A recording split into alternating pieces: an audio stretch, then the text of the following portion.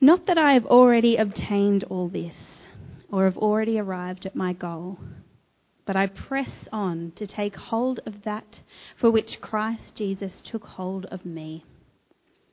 Brothers and sisters, I do not consider myself yet to have taken hold of it, but one thing I do, forgetting what is behind and straining toward what is ahead, I press on toward the goal to win the prize for which God has called me heavenward in Christ Jesus. All of us then who are mature should take such a view of things. And if on some point you think differently, that too God will make clear to you. Only let us live up to what we have already attained. Join together in following my example, brothers and sisters. And just as you have us as a model, keep your eyes on those who live as we do. For as I have often told you before, and now tell you again, even with tears, many live as enemies of the cross of Christ. Their destiny is destruction, their God is their stomach, and their glory is in their shame. Their mind is set on earthly things. But our citizenship is in heaven, and we eagerly await a Saviour from there, the Lord Jesus Christ, who, by the power that enables him to bring everything under his control, will transform our lowly bodies so that they will be like his glorious body.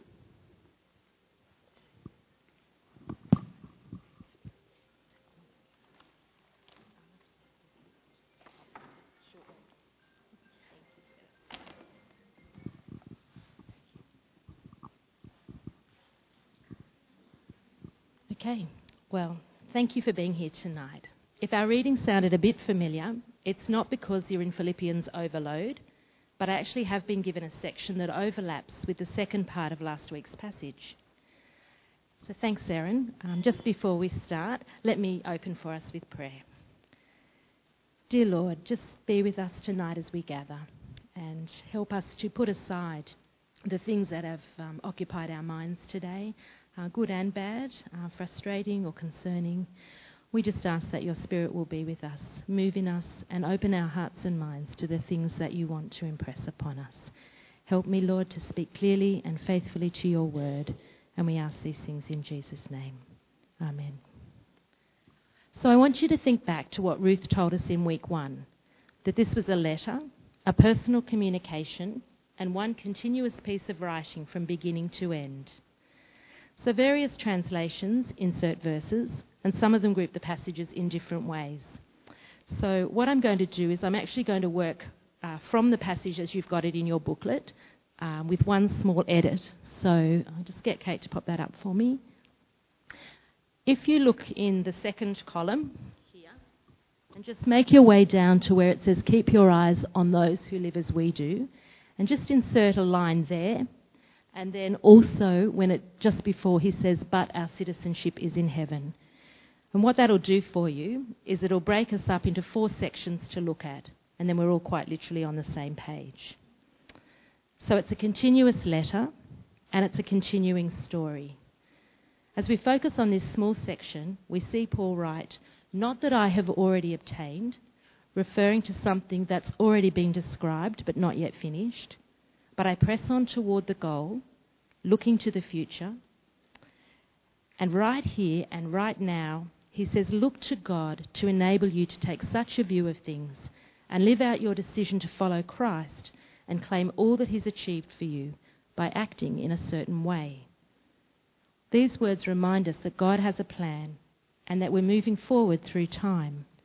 There are things that have happened, there are things that are happening now, and there are things that are still to come. We'll just pop up the next slide. Okay, thanks. We're going to work our way through the 4 sections sequentially, and we'll start where Julianne left off, with Paul's encouragement to himself and to the church at Philippi to press on toward a particular goal and a particular prize. Then we'll have a look at the second and third sections, Paul's view of maturity and the need for strong positive examples, and what threatens this maturity and stands in opposition to Christ and the cross. And finally, we'll move through to Paul's reminder of what life looks like for them now and what the future holds. To set the scene for where Paul is going, I'm going to tell you a story. Well, 30 years ago, my husband and I were in Paris. We were very newly married, sort of on an extended honeymoon. We'd been travelling and working with short-term mission in India and Pakistan for 6 months. Then we went to England to see some of the family on my dad's side, and finally we ended up in Paris. Our money was running pretty low, and we stayed in the youth hostel. But even though we were married, we didn't have enough money to stay in the couple's room, the honeymoon suite of the youth hostel. So Philip was in the boys' dormitory, and I was in the girls' dorm. Fast forward, and we were fortunate enough to be able to return to Paris to celebrate our 25th wedding anniversary. Both of us had something that we really wanted to do. Obviously, we're pretty keen to share the same room, but for me it was visiting the Impressionist painter Claude Monet's house and garden. And for Philip, it was running the Paris Marathon. I don't know how much you know about marathons. In some races, there's just one winner, and everyone else is forgotten. In the Olympics, there are 3 place getters. We rarely remember silver and bronze, even if only point something of a second separates them from gold. And everyone else is forgotten. But in the Paris Marathon, they celebrate finishers.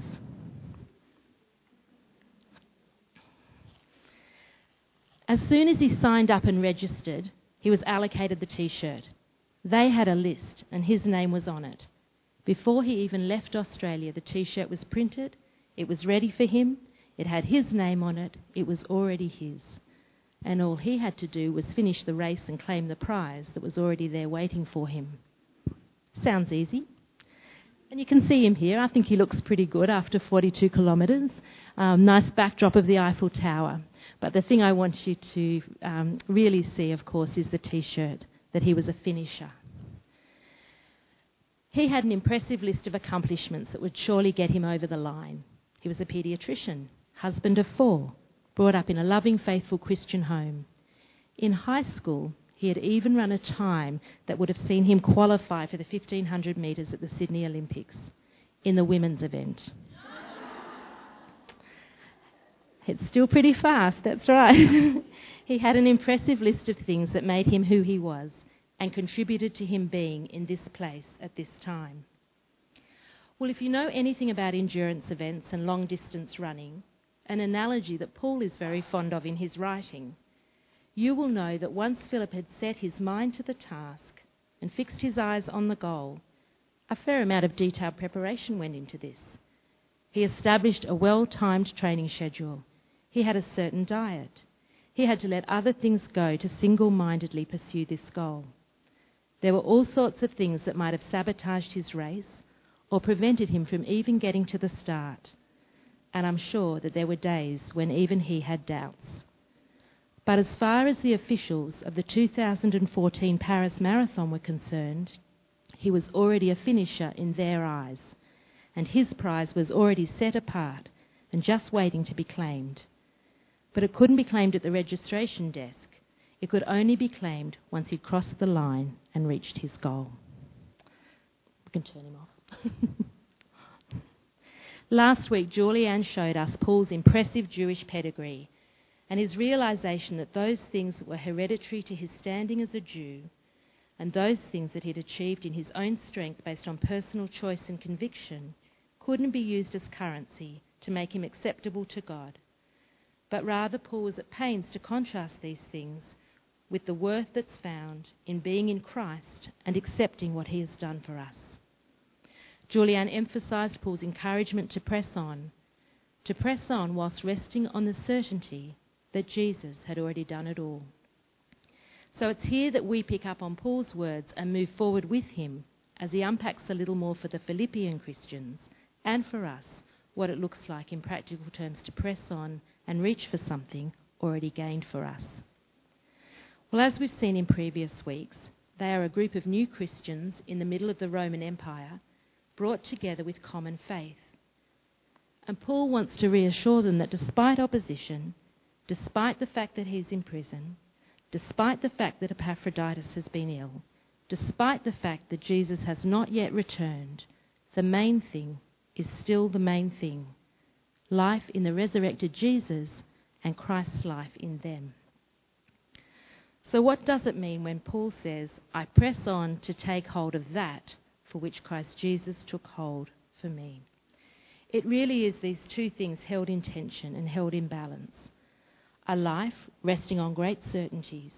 We have the abiding truth of the cross, and we have the coming of the Lord Jesus. And it's a life of personal commitment, effort, and determination lived out in the beautiful mess, brokenness, and disappointments of life. We are saved by grace to do good works, and we are encouraged and at times commanded to set our hearts and minds to fulfilling all that it means to be redeemed and transformed. Or as Jane put it for us, so that we can fully participate in the relationship with God that Jesus has opened for us. There is more to be done. Live up to what we have already attained. Because we're saved, it can even be easy to think, why doesn't he take us now?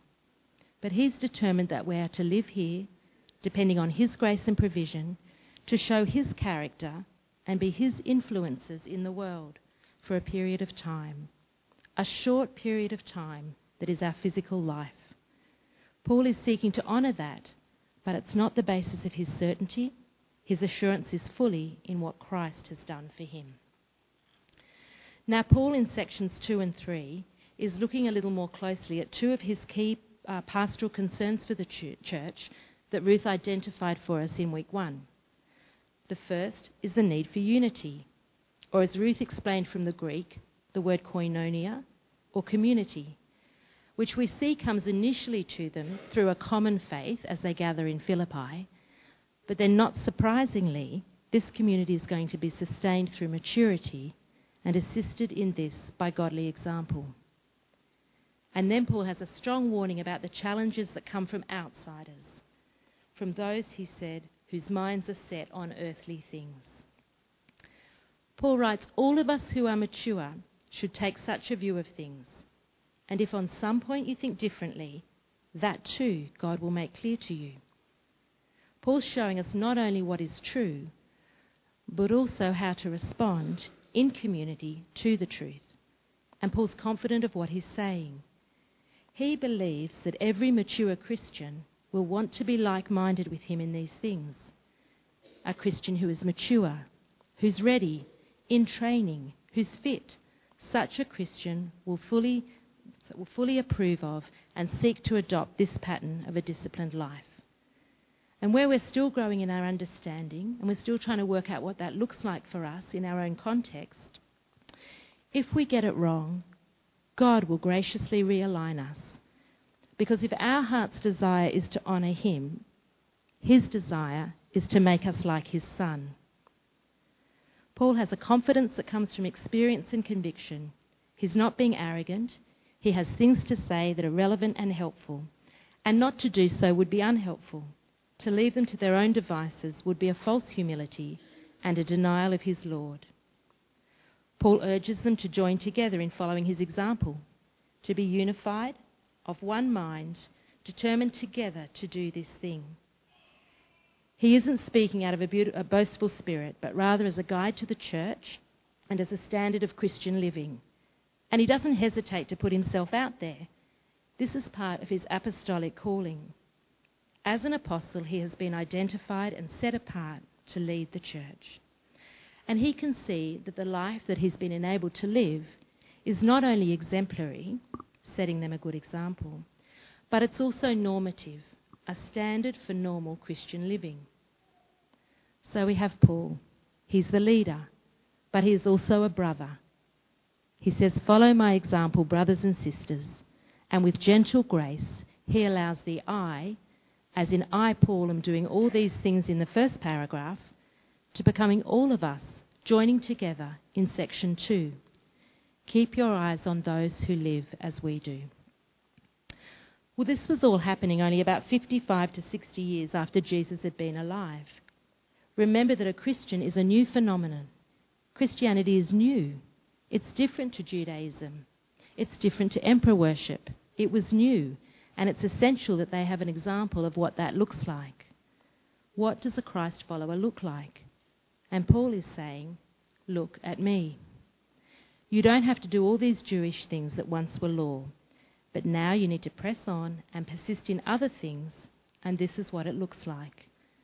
And because Paul is trying to be like Christ and not estimate himself by his own achievements, his example is still relevant for us. Trying to think of something that has been new for us. Do you remember how you first felt when you joined Facebook or set up your profile and began using Instagram? You didn't know its full potential. It was all new and it was unknown. What did it look like? You needed direction for how to engage with it. Nothing that had gone before had prepared you. You may have experimented, or more likely a friend may have shown you how to add filters and stories, how to connect links to your bio. And the very first time you worked out how to DM someone, which my children will tell you is not that long ago for me. And if you have a son like my Samuel, he can explain how various algorithms are employed to take advantage of maximum exposure. So, something that's new. So what a Christian should look like is new for Paul's readers. And here Paul offers them as himself as their most helpful example. And it's helpful for 3 reasons. Firstly, because he has a correct self-estimate of himself. Knowing Jesus has brought Paul to a very different self-estimate from that of his Pharisaic, zealous upbringing. This is the new Paul. He does not consider himself more highly than he ought. He's moved from being self-centred to Christ-centred. And this accurate self-assessment is a springboard to progress. Paul is single-minded. He has a single-minded determination that's a point of emphasis in his letter to the Philippians. In fact, in all his writings. But one thing I do, forgetting what lies behind, concentrate, stand firm, work, run, labour. He's proactive, he's single-minded, he's focused. Paul is not saying forget God's past mercies. Paul's not saying forget the lessons of the past. But what he's moving us into here is the need to identify the things that hinder our present efforts and our future progress. And Paul has an absorbing desire. What is it that holds Paul's gaze as he turns from the past and preoccupies himself with the future? It is the goal. It's the prize. So Paul gives himself as an example, and he says, keep your eyes on those who live as we do. Well, I'm a great crier. I cry at any movie, whether it's funny or sad. My children will tell you that I walked in on the final episode of the first series of Australian Idol, having never watched any of it before in my life, and I'm in tears as one person wins and one doesn't, and I didn't even know who they were. I was at Fig Tree Soccer Oval one day, waiting for my son Thomas, who was then about 16, and he was referee for an under-8 soccer game. And this little guy kicked the winning goal and immediately burst into tears. He was the goalkeeper, and he just kicked an own goal. Now, I'm the mother of the ref, for goodness sake, and I'm on the sidelines in tears. I mean, who doesn't hate an own goal?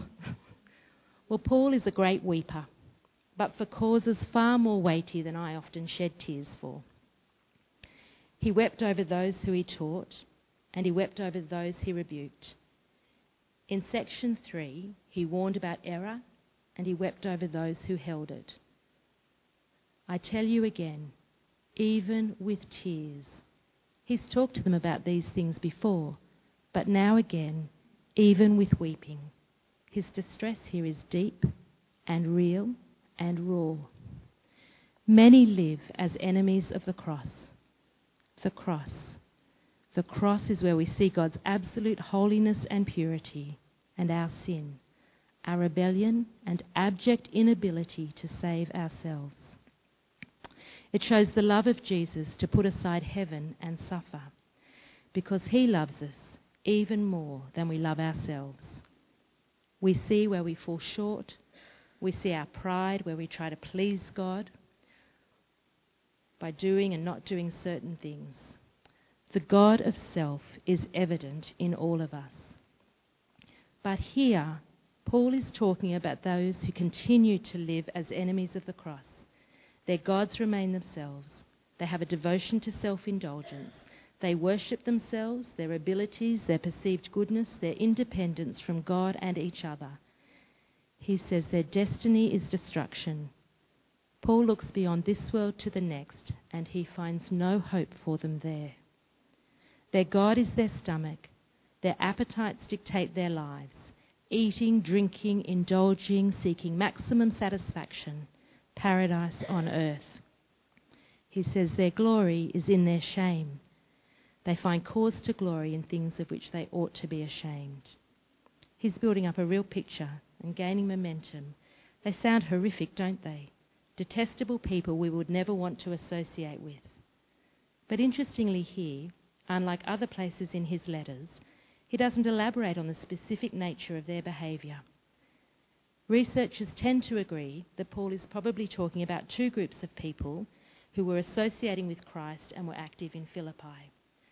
The Christ plus people, who wanted to add extra requirements such as circumcision to salvation, and another group who were abusing their liberty in Christ and taking it as a license to engage in every sort of indulgence.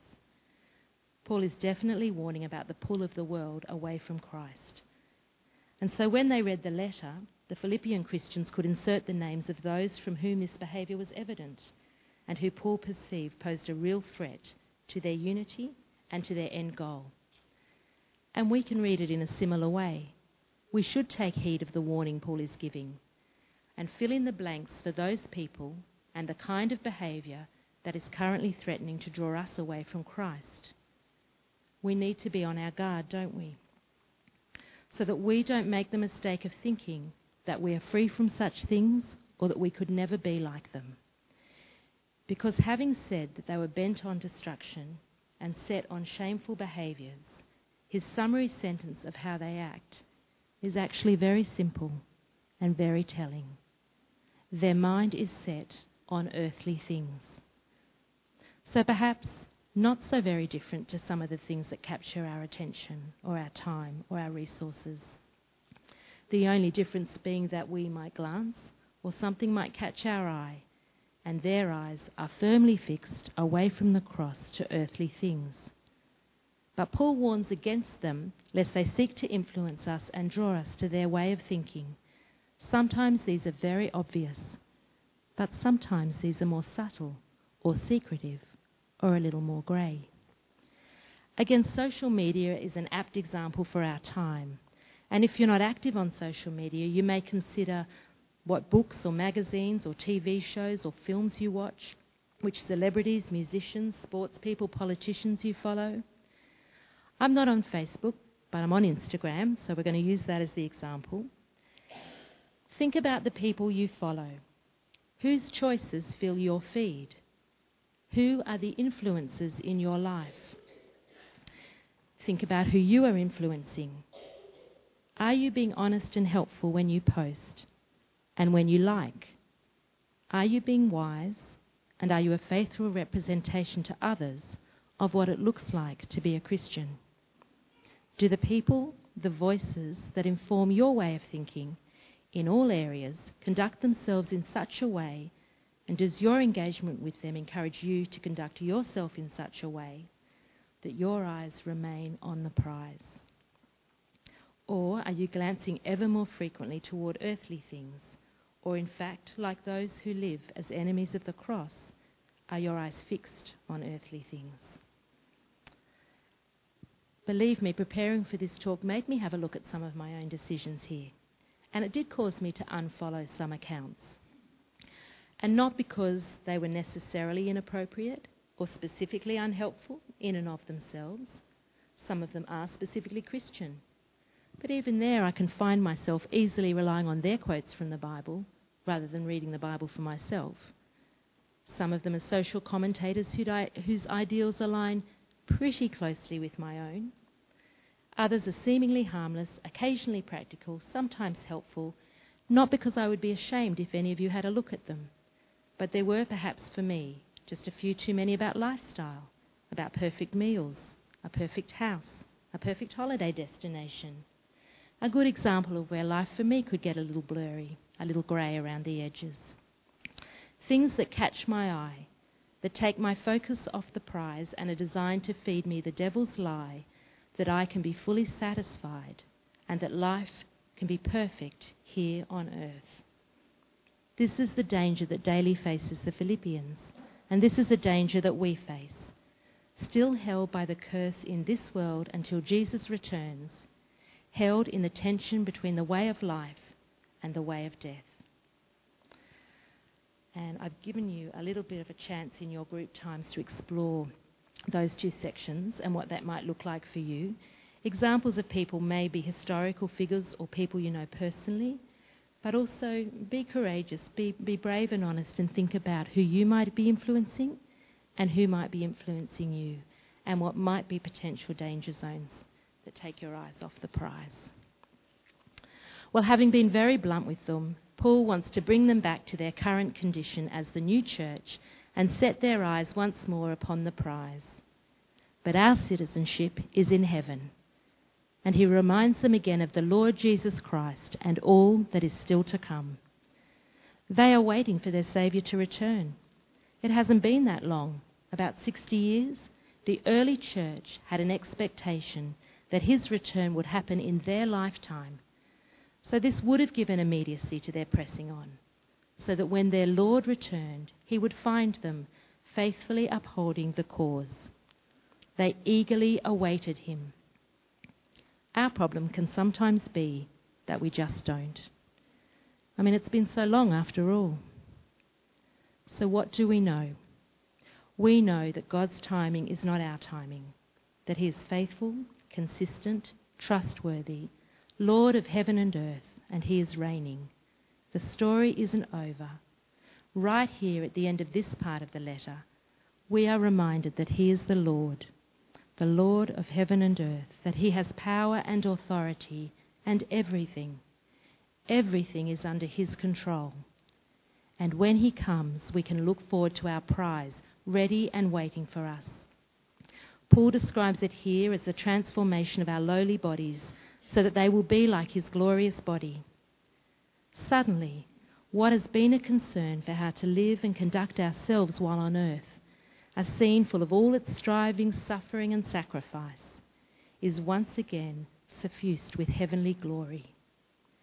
The Bible gives us some images of this prize: the crown of righteousness, the privilege of worshipping him, of seeing his face, his name written on your forehead, your name written in his book. No more tears or suffering, people from every tribe and nation, perfect love, joy and peace, greater than the heart of man has ever conceived, the unending presence of the Lord and us standing among the great multitude of finishers.